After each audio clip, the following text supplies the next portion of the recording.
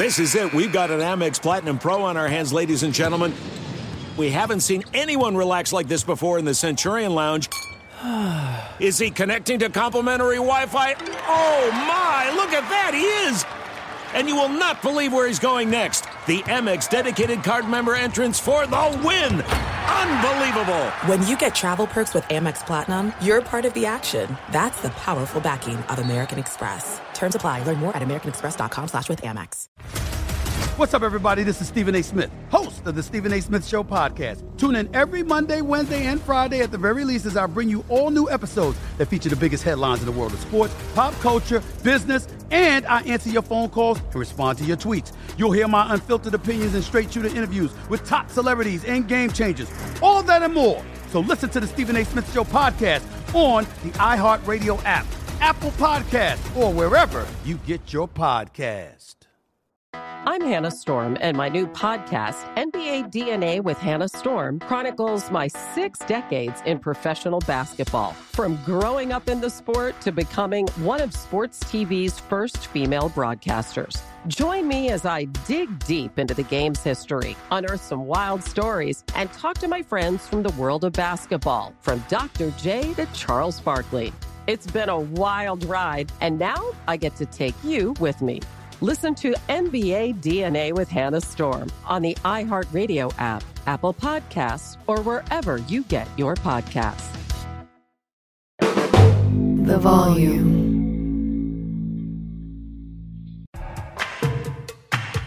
No! Oh my God! How could he do that? Are you on drugs? What? Charles Darwin. The nerves is where it's at. Welcome everybody back into Nerd Sesh. As always, I'm Carson Breber, and alongside me is Logan Camden. And Logan, the Boston Celtics have life. They just took Game 5 in a pretty definitive fashion on their home floor, now down just 3-2 against the Heat. What did you take away from this game? You know, I mean, it's going to be tough to finish this thing out for Miami, man. Like you said, we saw a lot of life from Boston. I mean, from the jump, Miami gets smacked in the mouth in the first quarter. I mean, slack-jawed. I mean, a clean, open hand smack right to the face, and it's hard to come back from that, man. The Celtics got into rhythm early with a lot of great defensive plays, easy transition offense, and it's really hard to bounce back from that, man. Boston wins a lot of the categories in this game today, man. I mean, you talk about the hustle categories. They win on the glass 10-7 on offensive boards, second chance points 17-2. They forced 16 turnovers and turned the ball over just 9 times. And I thought, you know, that's where we can start. Great defense from Boston tonight from the tip to the end of this game, getting into passing lanes, getting up on ball handlers. And that was the biggest difference to me in this game from games previous in this entire series.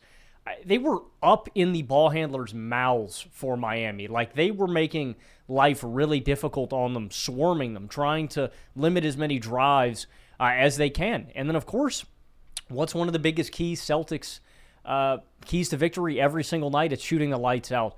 They are 38-2, as they said on the broadcast, when they shoot 40% or better. They are 44-10 on this season when they make 15 or more three-pointers. So there is a little bit of concern that I have for Miami, man. I mean, you need superhuman Jimmy. In games 3 and 4, he's 22, 9, and 6 on 41, 20, 84 splits. We need superhuman Jimmy, Carson. We need Jimmy to be unequivocally the best player on the floor. I think that's something that's been understated throughout these playoffs. It's something that we've touched on, but it took like best player in the world heroics to beat Milwaukee, right? It took Jimmy turning it up in certain games and situations against the Knicks. We're going to need to see superhuman Jimmy in 6 or 7 for Miami to get this done, especially when you have such a lack of offensive creation. I think Bam has to be better. He has 6 turnovers in this game. He was aggressive in certain spots, but not early in this game. I need to see Bam be more physical. He has to be the number 2 with the lack of offensive creators here, and no Gabe Vincent in this game.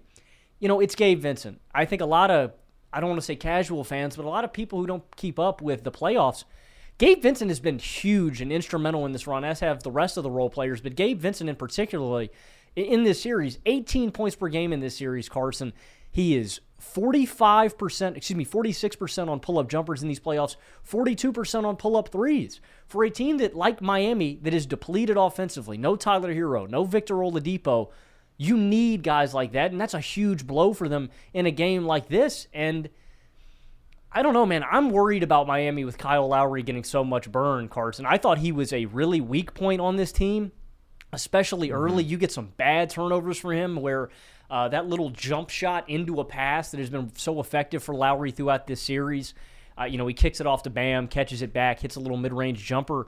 Some bad turnovers early off of that where he's just giving it to Boston Celtics players. I thought they did a really good job of controlling him and making sure he couldn't penetrate the paint at all. Miami is at a lack of guys who can get downhill. He's stripped by Smart. I mean, Grant Williams is clamping him up. I think that's where my biggest concern is with Miami moving forward, Carson, is with injuries. And now with Gabe Vincent potentially out, you're really relying on Kyle Lowry. There's no one who can really get downhill on these guys. And then on that, I thought Boston attacked the biggest key that we hit on at the start of this series, Carson, with a lack of really good point of attack perimeter defenders where you can be really physical with. I thought throughout this game, Boston did a phenomenal job in the half court of attacking downhill. Now, obviously, it's going to be easier when your three-point shot is falling the way it was for Boston early in this game. Everyone is hitting. Miami has to respect that a little more. They have to close out hard, which opens up more opportunities for Boston to attack downhill, but I thought they did a phenomenal job, and it's something that I think they need to do in Game 6 especially.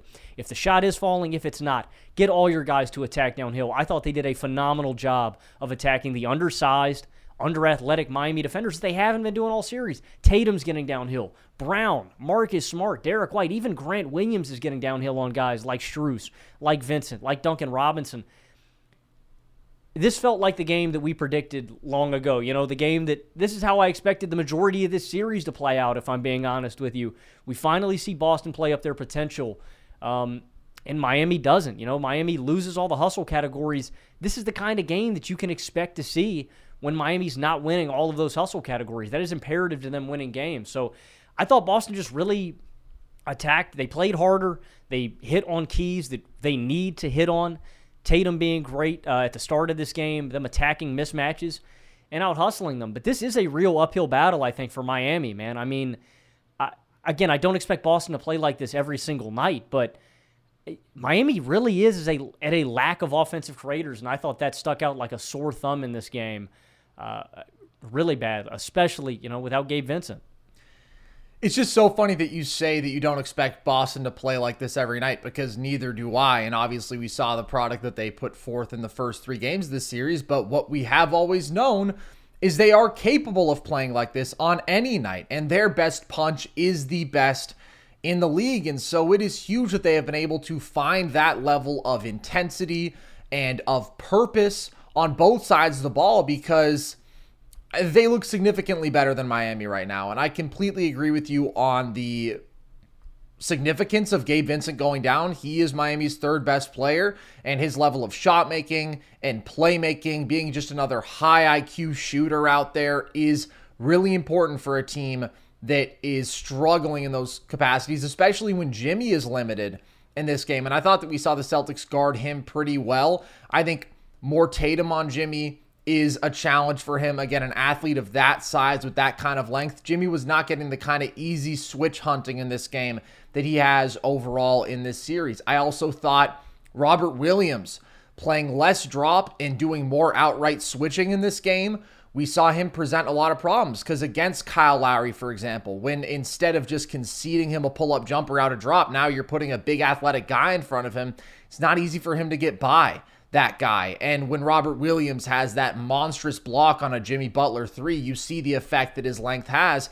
And then I also thought that they defended Bam better in this game, even though he ends up with his, I believe it was 24. You mentioned the 6 turnovers. I thought that they were giving him more variety, throwing more doubles at him, more aggressive help. We've seen them very content to sort of let Bam go to work in single coverage in this series, and I thought that he was rattled and affected by some of that. So you have some of those specific adjustments, but most importantly, it's exactly what you laid out. And it's the reason that they won Game 4.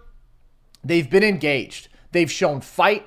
They've been consistently giving top-tier effort, which is far from a guarantee with Boston. But the key in the first half to me, I mean, Sure, they come out shooting the hell out of the ball, and Tatum is displaying big-time shot making, and he's getting downhill. And so you're seeing the skill ceiling that they have. But even more importantly, you're seeing the effort ceiling with the level of constant ball pressure that they were applying, forcing Miami into an uncharacteristic amount of turnovers, 6 in that first quarter. And also with the level of aggression that they had on the offensive glass. They win the first half 13-0 in second chance points. So you can take every other difference, the turnovers and the gap in shot making. And that is pretty much the reason that instead of being a close game, this was a blowout in that first half. And Boston just remained comfortably in front throughout, because once they built that lead, Miami didn't have the firepower to come back in this one.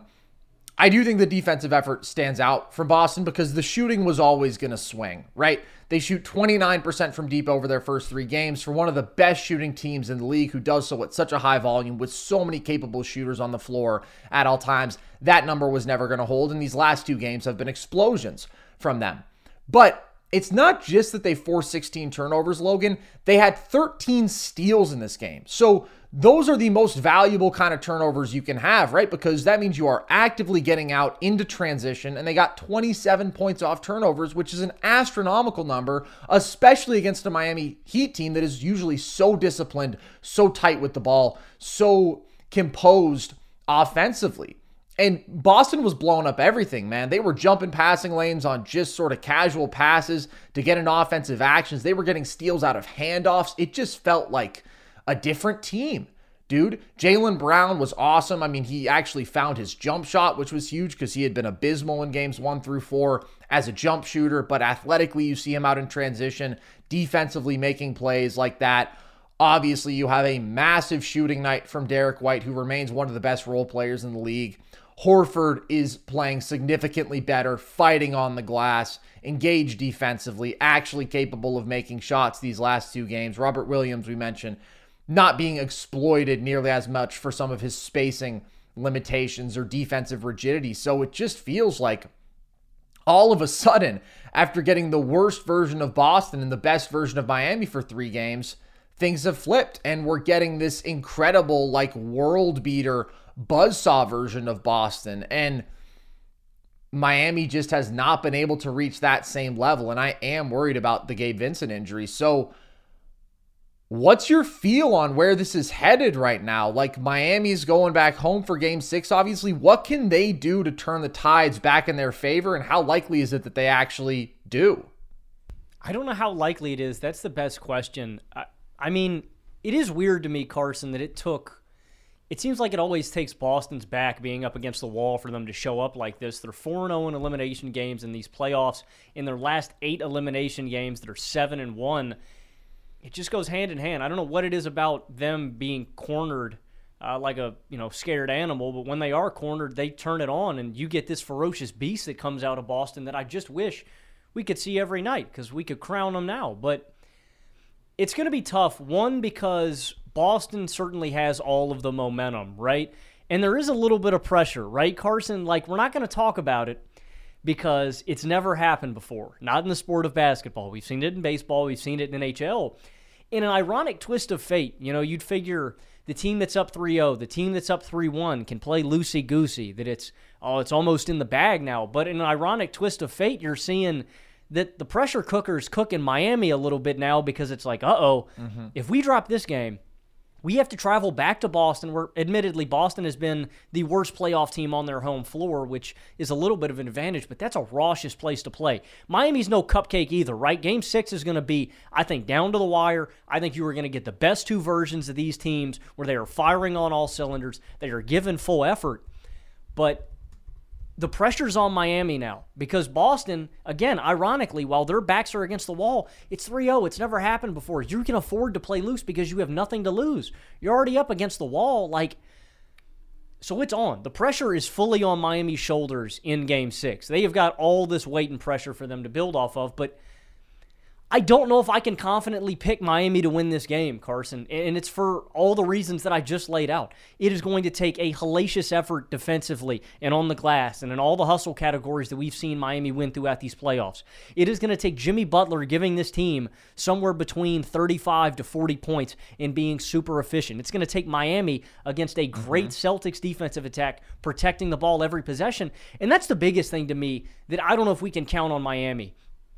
Dude, Kyle Lowry can't even just, like, a serviceable point guard, right? Can just hold on to the rock and make smart passes and, like, not force turnovers. Lowry couldn't even hold on to the ball tonight. If they pressured him, he was giving it up. He was making horrible passes. Like, even a guy like Gabe Vincent is just better at not just giving the ball up. Like, I don't even know if I trust Lowry as an initiator to just control the ball. So it's going to take them being a lot more engaged. It's going to take them protecting the rock. It's going to take superhuman Jimmy. It's going to take them shooting the lights out. And I just think they're really limited offensively without Gabe Vincent. And so I'm very worried. If I had to pick this game, again, momentum and everything considered, I would probably say that Boston forces this thing to 7, where we're going to see them need to finish this thing off on their home floor, or Miami finish this thing off in Boston. And again, like I said, I think another one of the biggest things, dude, is I thought we saw Boston really attack those mismatches that they have advantages in with all these great ball handlers who can get into the lane. That's something they need to continue to do, and I don't think Miami has an answer for that.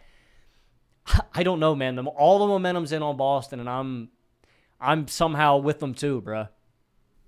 It's very interesting because I said before this series when we were giving our predictions that if I thought Boston was going to play their best game every single time out, I'd probably pick them to win in 4. And then obviously they fell down 3-0 and had completely quit, it seemed, on themselves in game 3. And here they are. Now they effectively need a sweep, and it doesn't feel impossible that they could do it. And after game 4 even, obviously they played better.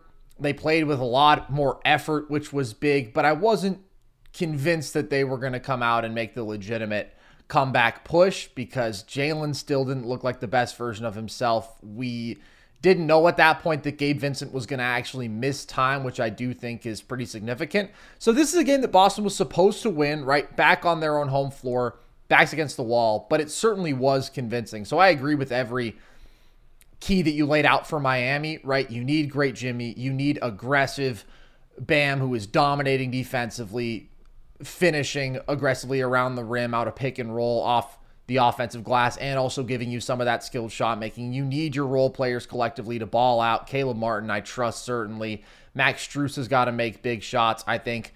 Duncan Robinson, I will say, has been so impressive, yeah, dude. right? Like, this game, I mean, he is running offense out of pick and roll at a high volume. We've seen more and more of those possessions sprinkled in there for him, but, like, legitimately good playmaking, good feel out of pick and roll, and obviously one of the most lethal pure shooters in basketball. It's just so awesome to see him getting minutes again and actually doing some damage with it. So I think they need good Duncan Robinson to lean on, but it does ultimately feel like this is in Boston's hands, right? Because if they play up to their potential, what can Miami really do, right? You mix zone in there and you hope to rattle Tatum as a playmaker or to force them in a lot of those, hey, just one pass, catch and shoot possessions where maybe they can get out of a rhythm and then they feed you in transition.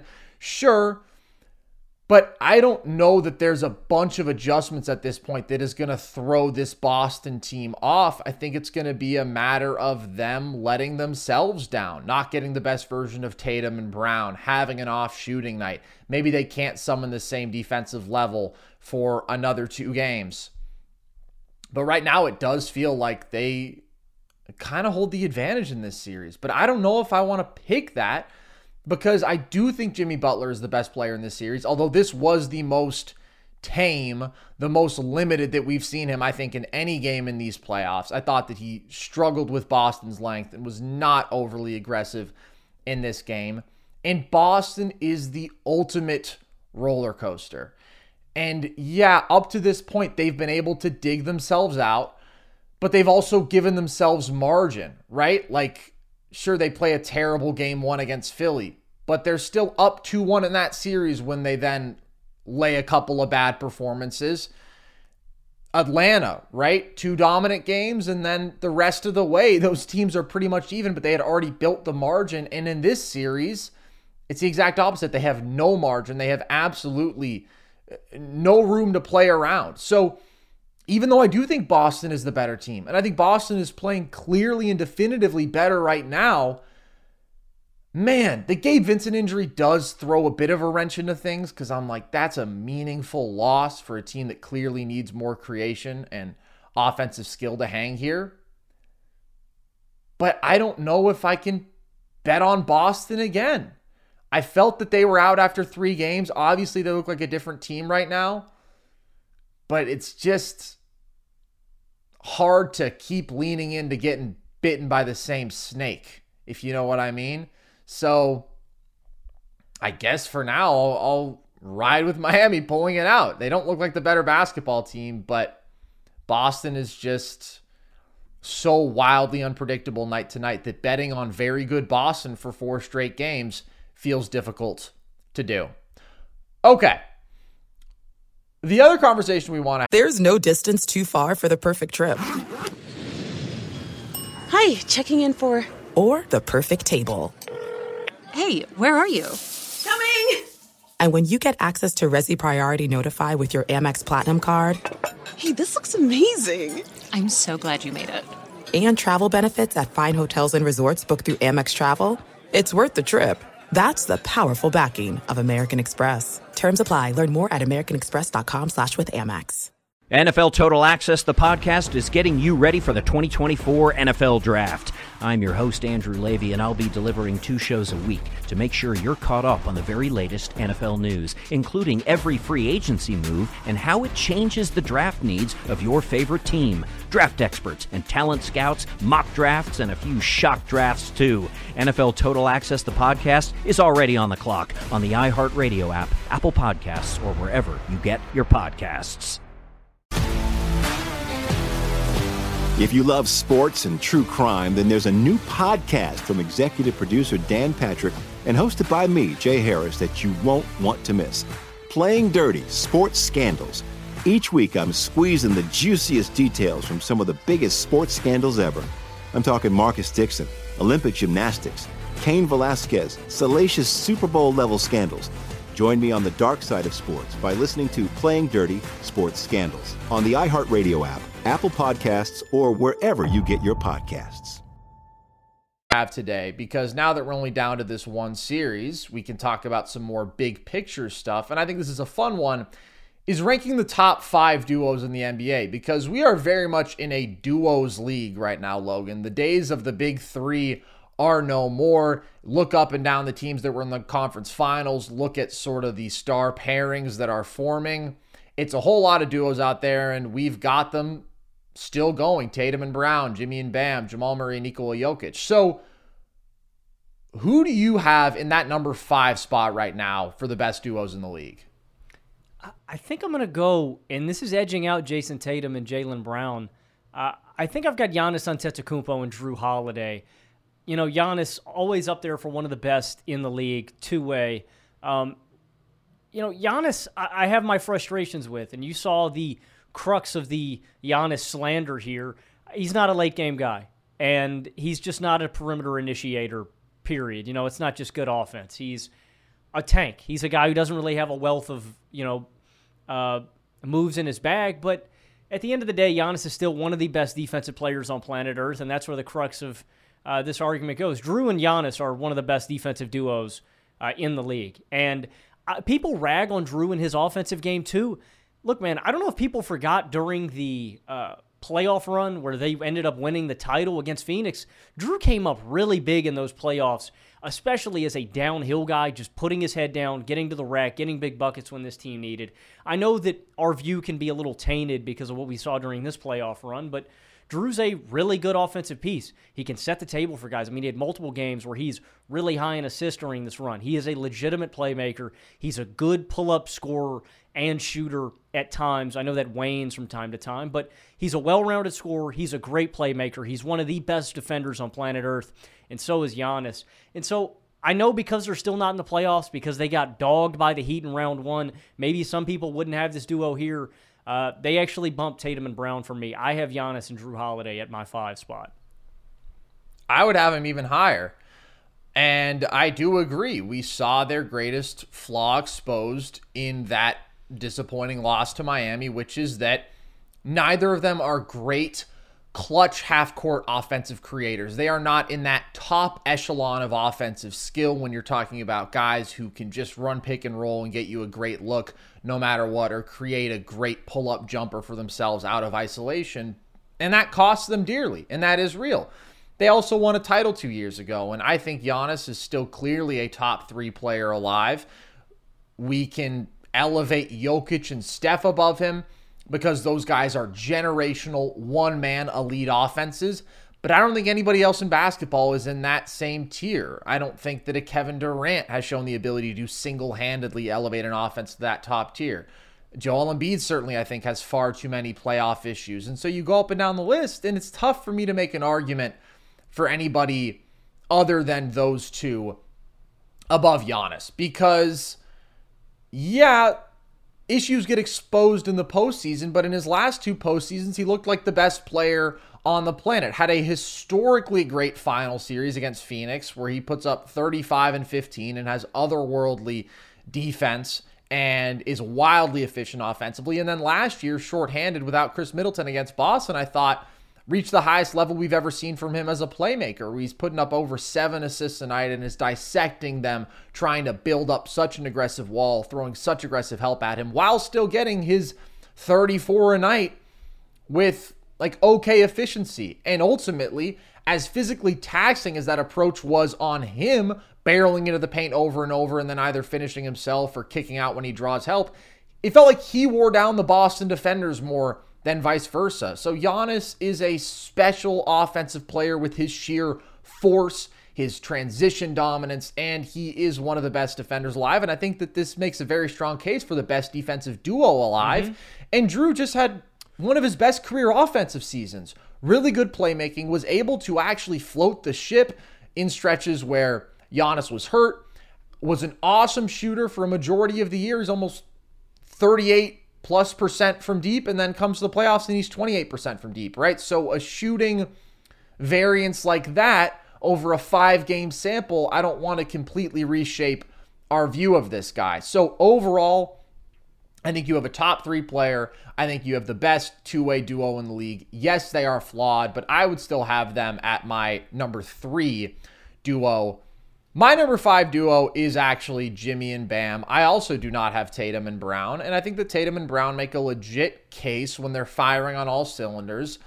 But I do think there's an inconsistency that exists with them because of their reliance on perimeter shot making. I think the playmaking limitations are very real. Jalen is just not an overly good decision maker to begin with, and Tatum ebbs and flows. Sometimes he dissects traps, sometimes he collapses at the sight of them. He's certainly not in that upper echelon of playmakers around the league, and we know that his confidence can leave him at times. His willingness to get downhill is not as consistent as it should be. So I just think the lack of like a dominant tier 1 guy too, I'm not putting Tatum there. It feels like every duo above them for me has a significant edge either defensively or offensively, and I just think if you put any other duo with Boston's supporting cast on my list, is there a question they'd win the NBA title? Like, there's just a level of dependability, of multifaceted impact that a lot of these other duos reach that I don't quite think Tatum and Brown do, but they're young, they're still improving, and hey, balling right now, obviously trying to make history. I do have Jimmy and Bam, and maybe this seems low to some people, but I think it's fair. Jimmy, obviously, come playoff time, is going to play like a top 8 guy, and I think is one of the great playoff risers of all time because he has so many skills that translate so well. His physicality, his ability to always play at his own tempo, right? Okay, I've got a switch. Great. Let me just hunt exactly the shot that I want out of pick and roll. Let me just weave my way to a beautiful look from mid-range. His mid-range game is extremely valuable, and his scoring in the lane, the ability to create those looks within 12 to 15 feet. Again, not relying on that perimeter shot making like some other wings can tend to be. Good playmaking and consistent top-end defensive impact, some of the most genius defensive playmaking, and just constant grit, competitive instincts, intangible kind of things. It makes him a top 8 guy in the playoffs. There's no question about that to me. And Bam is playing very good basketball right now and is a good scorer off the roll, right? Really good athlete and a guy who can kill you with that touch finishing, with that mid-range shot making, but overall it's not an elite weapon. Like, he's going to shoot in the mid to high 30s from mid-range. Teams are mostly going to deal with him in single coverage and live with that. But then again, we saw today Boston throwing some doubles at him, and that was flustering him a bit. So he is awesome defensively, highly switchable, but able of holding down that paint at a really high level too. I just feel like compared to my next duo, which I guess I'll just spoil for the sake of this point, is AD and LeBron, Bam is further behind the ADs and Brons of the world than Jimmy is ahead of them. And I think offensively, they are lacking a bit compared to some of the other duos on my list. So I went back and forth with this. I think there's a real case for them to be higher, but that's where I have them. So who do you have in your 4 spot?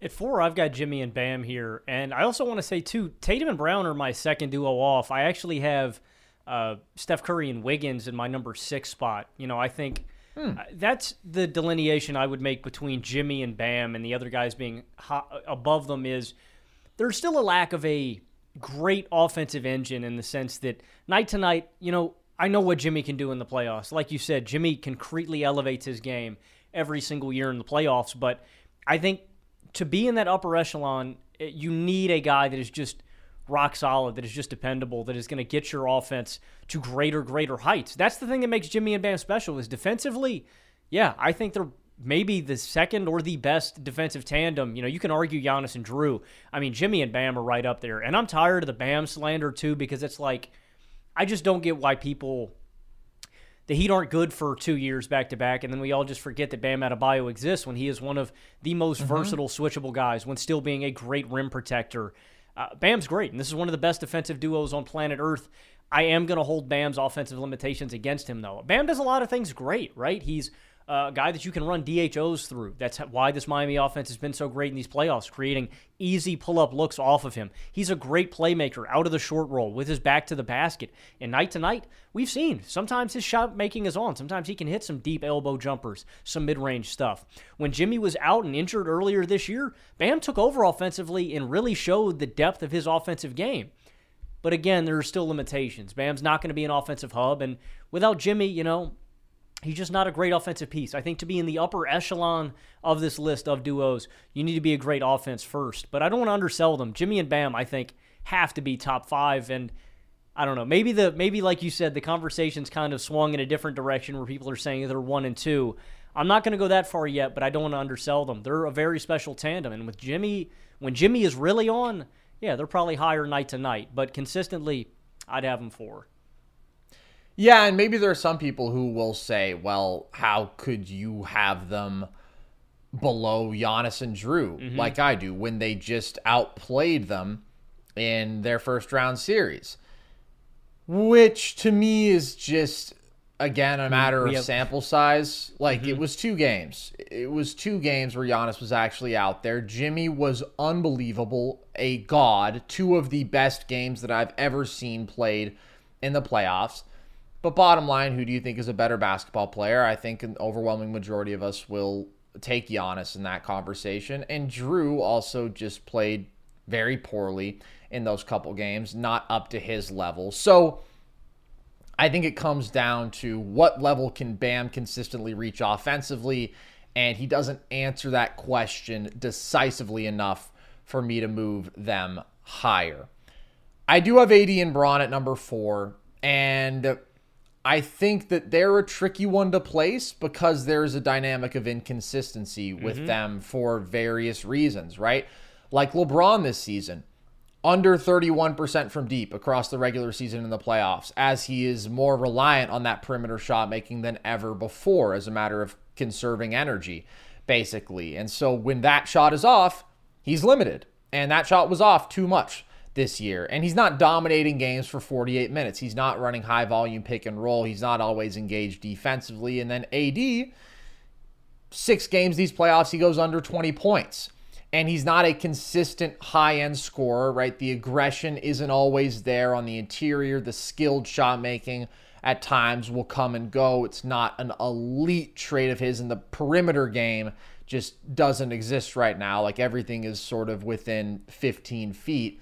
And obviously is not an overly impactful playmaker. So those two guys in this playoff run, we saw some very high highs and we saw some lows that were lower than they should be. But overall, I don't want to overreact to this team getting swept by a historically great offense and a team that was just better than them top to bottom, because I think there's a lot of teams that could have met that fate, and they were competitive in all 4 games. I think AD is still a generational defender. I referred to him as the best defender in the world recently, and everybody had a collective conniption over that, as if that wasn't the consensus 2 weeks ago, as if he hadn't completely dominated 2 playoff series and was averaging 4 blocks a game and forcing offenses to adjust their approaches as much as possible just to stay away from AD in the paint or to bring AD out of the paint. And then he gets torched by the best player alive, and that's supposed to change my outlook. It doesn't really. Nobody was going to guard Jokic ever. Nobody is. If you think Bam is, if that ends up being the finals matchup, I think you're in for a rude awakening, because I think that Jokic would make food out of him one-on-one too. But he propelled him to the best defense in this playoff field through 2 rounds. He held people in this run 16% below their typical field goal percentage at the rim, the best of any volume rim protector, over 3 blocks a game, while having the best hands defensively of any big. 1.4 steals per game in this run. We saw how important that was with him playing that high drop against the Warriors, his ability to still affect passing lanes, his ability to affect people around the rim and their finishing, both with his shot blocking and with his ability to poke balls out. Like, he's just a special defensive player who does have a very high offensive ceiling when his touch shot making is on and when he's consistently committed and aggressive. We saw there was a 9-game stretch this year, Logan, where he averaged 35, 15 and over 3 blocks a game. It was on like 72% true shooting as well. But if you just take out the efficiency, that was still a run that we've never seen anybody have. Akeem, David Robinson, Shaq, nobody. Wilt did it 40 times, I'm sure, but they didn't keep track of blocks officially. So I don't want to undersell Anthony Davis. He has real limitations, real things to be frustrated about, and we saw a lot of them in this past series, but I do still think he's a top 10 player. And then the best version of LeBron, we just talked about last episode, still feels like he's capable of being a top 5 player. When you look at Game 6 against the Warriors, Game 4 against the Nuggets, when he is willing to be physical, when he is willing to bang bodies down in the post. I mean, he created 1.2 points per possession out of post-ups this year. As a scorer or a playmaker, it's just automatically great offense. He's too strong, too skilled, too smart, too capable as a passer. Really good transition weapon still. Remarkably, at 38, still a very good defender when he wants to be. So in those do-or-die moments, he's just spectacular.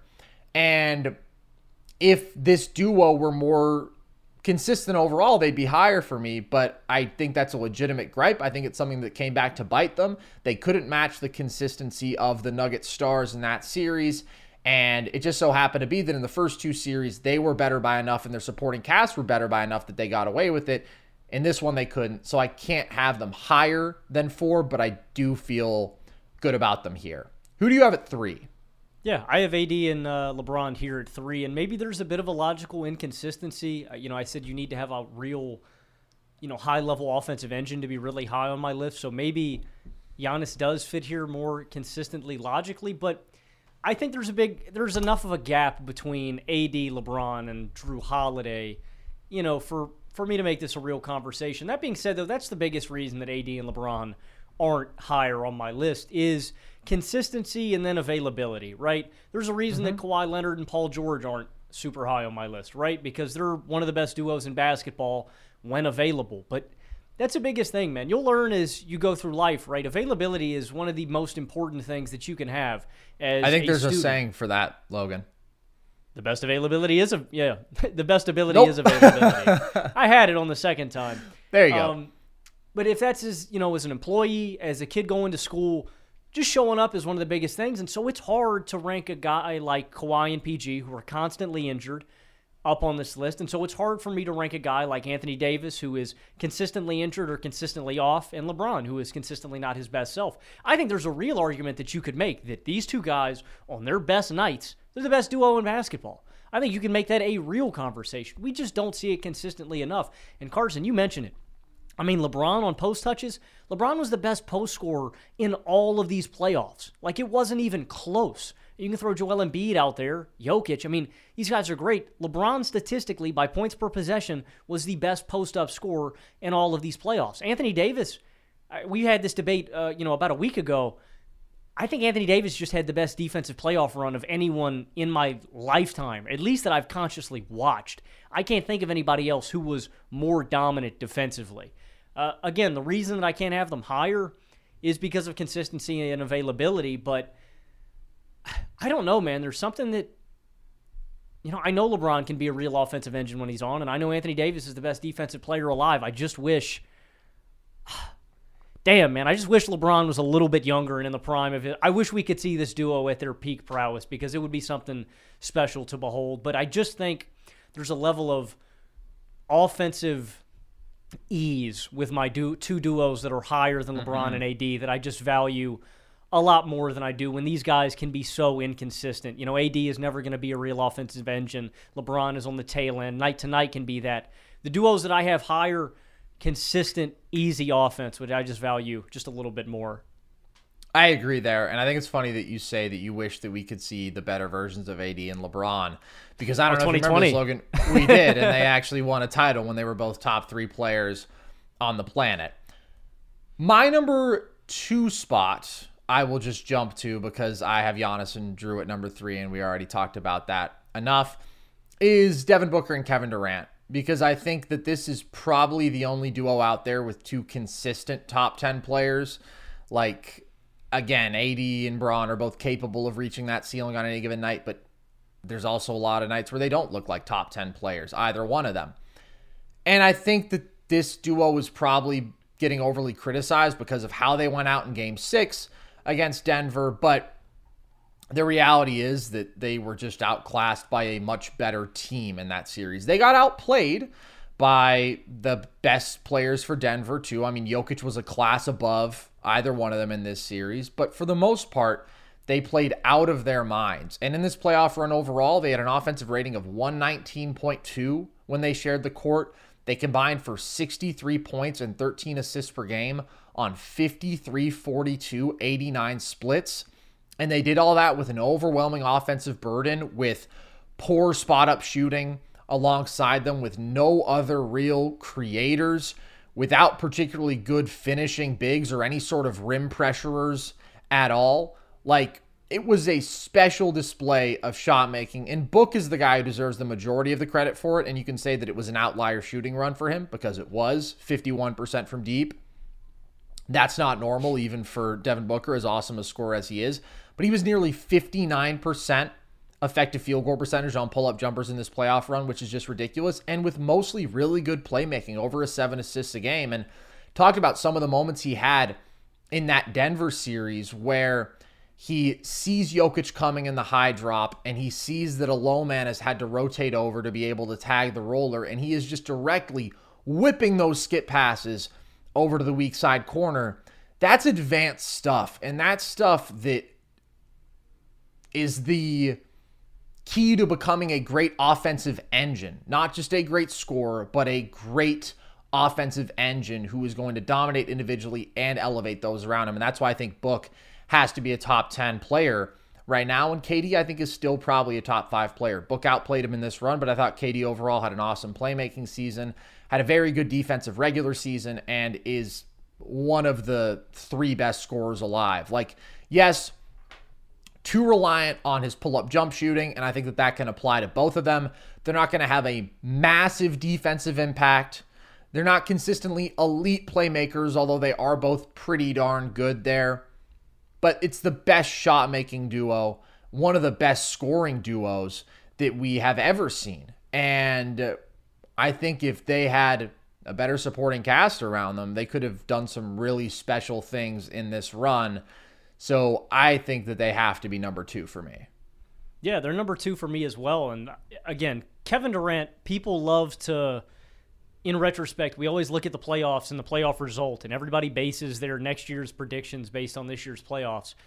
Kevin Durant still, guys, had the most efficient 29-point-per-game season of all time. It was unrivaled shot making. I feel like people are going to forget about that. We're going to go next year, oh man, KD was so good during the regular season. Who cares? They lost in the playoffs. It still matters. And, I mean, you hit on it, dude. If they were in Boston, right, you sub Jaylen Brown and Jason Tatum for KD and D-Book, and I'm taking the Celtics in the blink of an eye, man. It's not even a thought. They're not scrapping for Game 6 and Game 7, man. It's wraps. They're in the finals now. But Devin Booker, I think, if they had a better supporting cast, I think they go deeper here. I think to hold the result of that series against the best offensive player on the planet, against a much better collective unit overall, is just disingenuous to what these guys are as individual superstars. Devin Booker is one of the best isolation, transition, pick-and-roll scorers in all of basketball. He's one of the best pull-up shooters in basketball. Same applies to Kevin Durant, man. And like I said, that's the big distinction I would make between these groups and others. You cannot overvalue offensive creation. It is that's the most important thing in basketball. And the Suns' offense, while they struggled at times, we knew that was going to happen. That's what happens when you're so predicated on pull-up jump shooting. They're going to be great. And next season, we're going to see that. Like, I expect the Suns' offense to be one of the best in all of basketball if they can just stay healthy. And if they line them up with a better supporting cast, somehow can move on from CP, move on from DA, give these guys reliable spot-up shooting, reliable defenders, guys that just play well off of them and are really effective, I think this team can make a legitimate run next season. I don't want people to hold their loss to the Nuggets solely against these two guys because I just don't think that's the right way to think about basketball. I said coming into the playoffs, I thought they were the best duo in basketball. I was wrong. I think there's one duo that is concretely better because we saw them outduel them head-to-head, but KD and Devin Booker are still two of the best on the planet. And, yeah, I think people, like I said, man, I think people are a little too results-based. They might look at that and go, oh, they shouldn't be here. They got bounced in the second round. It's deeper than that, and they're better than that. They're two of the best offensive players on the planet. I'm with you there all the way. But the number 1 duo, Logan, I think has gone out there and grabbed that title, and that is Jamal Murray and Nikola Jokic. And I think we got to start with Jamal because he's really the only question mark that you could raise, I guess, in this ranking. Like, is he of the caliber as a number 2 to justify this number 1 spot overall? But I think that he absolutely is because I think he's one of the best pure scorers in basketball. That's a title that he has earned himself. 28 points per game on 60% true shooting in this run. Dominant efficiency out of the 2 primary categories that you probably look at for a guard. First of all, by far the most important, pick and roll scoring. He's 90th percentile. And then isolation, lower frequency, but 81st percentile in these playoffs. And as we've said, one of the most special shot makers alive and shot making scales because it doesn't require anything other than you going out there and getting to your normal spots and getting buckets. 52% from mid-range, 39% on pull-up threes. So right away, any pick and roll, he is able to get to one of those 2 spots and kill you very efficiently. Handoffs, right? He is going to be nails from deep. He's 42% on catch and shoot threes. And there's a level of consistency that legitimizes this because he's gone for 25 plus in 10 of 15 games. And he did this last playoff run in the bubble. And now I think he's a little bit better overall. And his playmaking has been mostly pretty good. Like, yes, there are times where he can get suckered into, okay, I'm the hot hand. I'm just going to shoot the ball no matter what. But Logan, there's something crazy about that man where when he's in that zone, he's actually probably going to torch you. Now, I'm not saying that there isn't a downside to it and that sometimes he can take the offense, which is so beautiful and flowing, out of its rhythm a bit. But I think it's far outweighed by his special shot making. So how do you ignore that? How do you value the regular season production where, he's not going to be in the same echelon as a lot of these other guys over the playoffs where he consistently is dueling these guys, out shooting these guys, and going toe-to-toe with the best of the best at the guard spot? I'm just not going to be the one to do that. I love Jamal Murray. I literally own a shirt that says this guy loves Jamal Murray. I'm not a Denver Nuggets fan. I've owned this shirt for about 4 years. My friend got it for longer me. than that. Maybe longer than that. He's a great basketball player, and he's a beautiful basketball player, and Nikola Jokic is the best player alive, and I think that's the separator, right?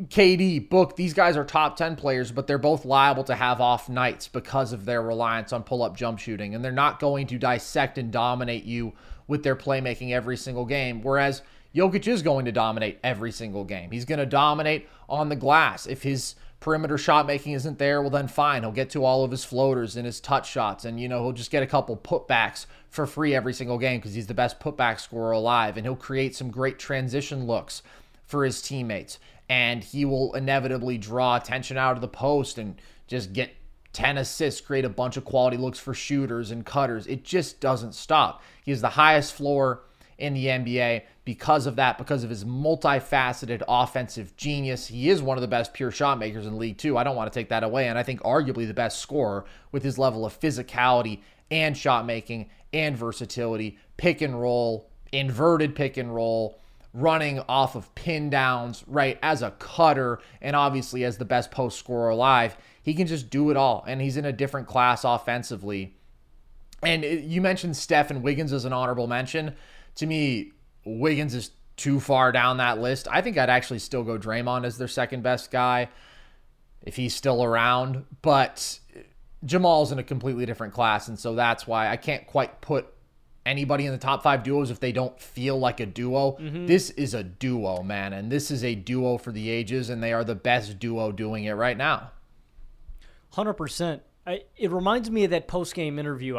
It was very early in these playoffs, and they asked Jamal afterwards, how can you consistently keep doing this? When are the people going to wake up and realize? Jamal's like, what else do I have to do to prove myself? Jamal has been doing this for years on end.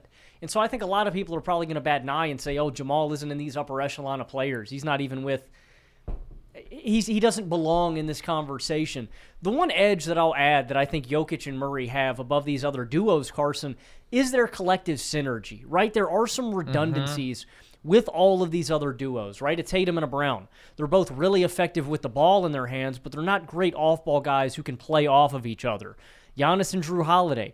Neither of them are great individual offensive engines, again, and you don't really see, I know Giannis is a great role man. The Bucks need to run more of it. You don't see a whole lot of that with Drew and Giannis. AD and LeBron, right? Two bigs. It's kind of hard to run offense with both of them. KD and D-Book. Again, redundancies where they're not as effective off-ball. Jimmy and Bam, same thing. They're just not at that level offensively. Jokic and Murray are great individual pieces. Murray's one of the best difficult shot makers in basketball. Jokic is flat out the best player in basketball. But you can run so much action between the both of them.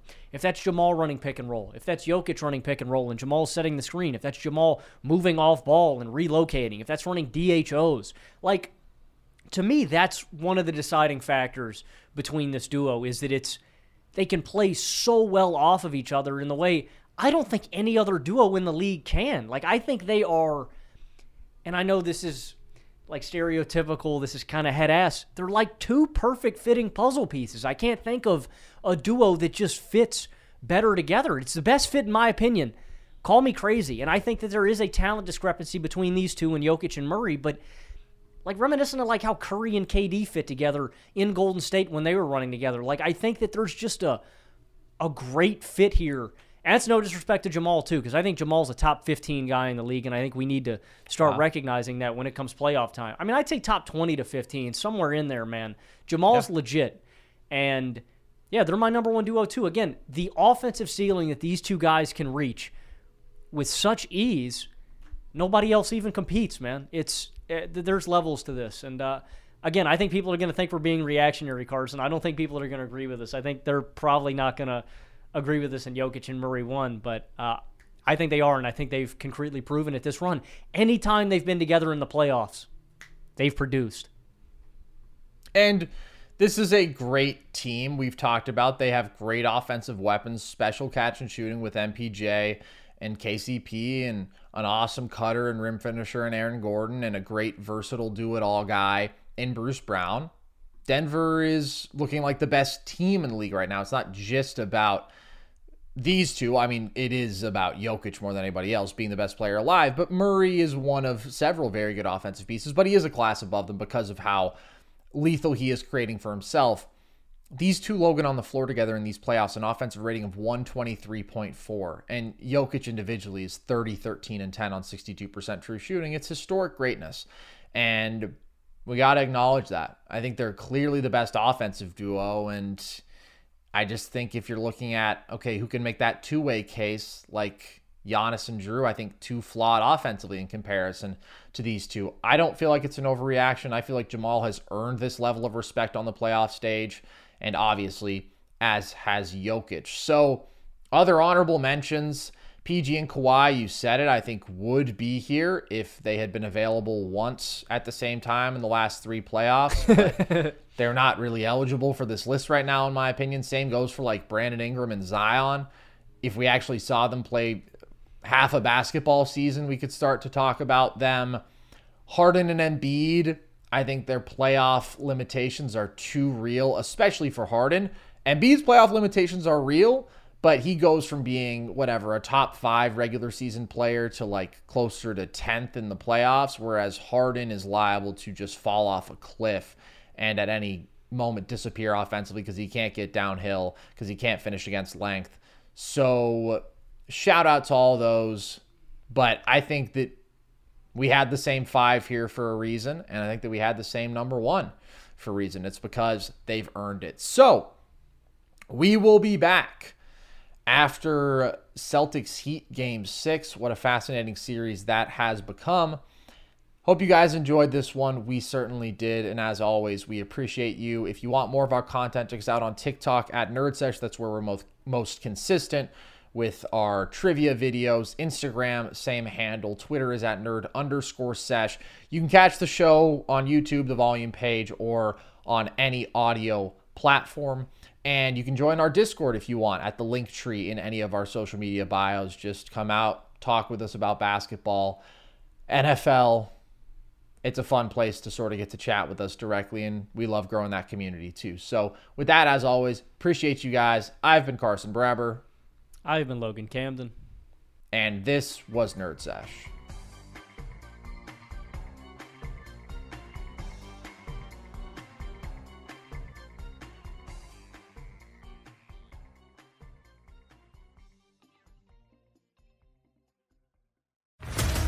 What's up, everybody? This is Stephen A. Smith, host of the Stephen A. Smith Show podcast. Tune in every Monday, Wednesday, and Friday at the very least as I bring you all new episodes that feature the biggest headlines in the world of sports, pop culture, business, and I answer your phone calls and respond to your tweets. You'll hear my unfiltered opinions and straight-shooter interviews with top celebrities and game changers. All of that and more. So listen to the Stephen A. Smith Show podcast on the iHeartRadio app, Apple Podcasts, or wherever you get your podcast. I'm Hannah Storm, and my new podcast, NBA DNA with Hannah Storm, chronicles my 6 decades in professional basketball. From growing up in the sport to becoming one of sports TV's first female broadcasters. Join me as I dig deep into the game's history, unearth some wild stories, and talk to my friends from the world of basketball, from Dr. J to Charles Barkley. It's been a wild ride, and now I get to take you with me. Listen to NBA DNA with Hannah Storm on the iHeartRadio app, Apple Podcasts, or wherever you get your podcasts.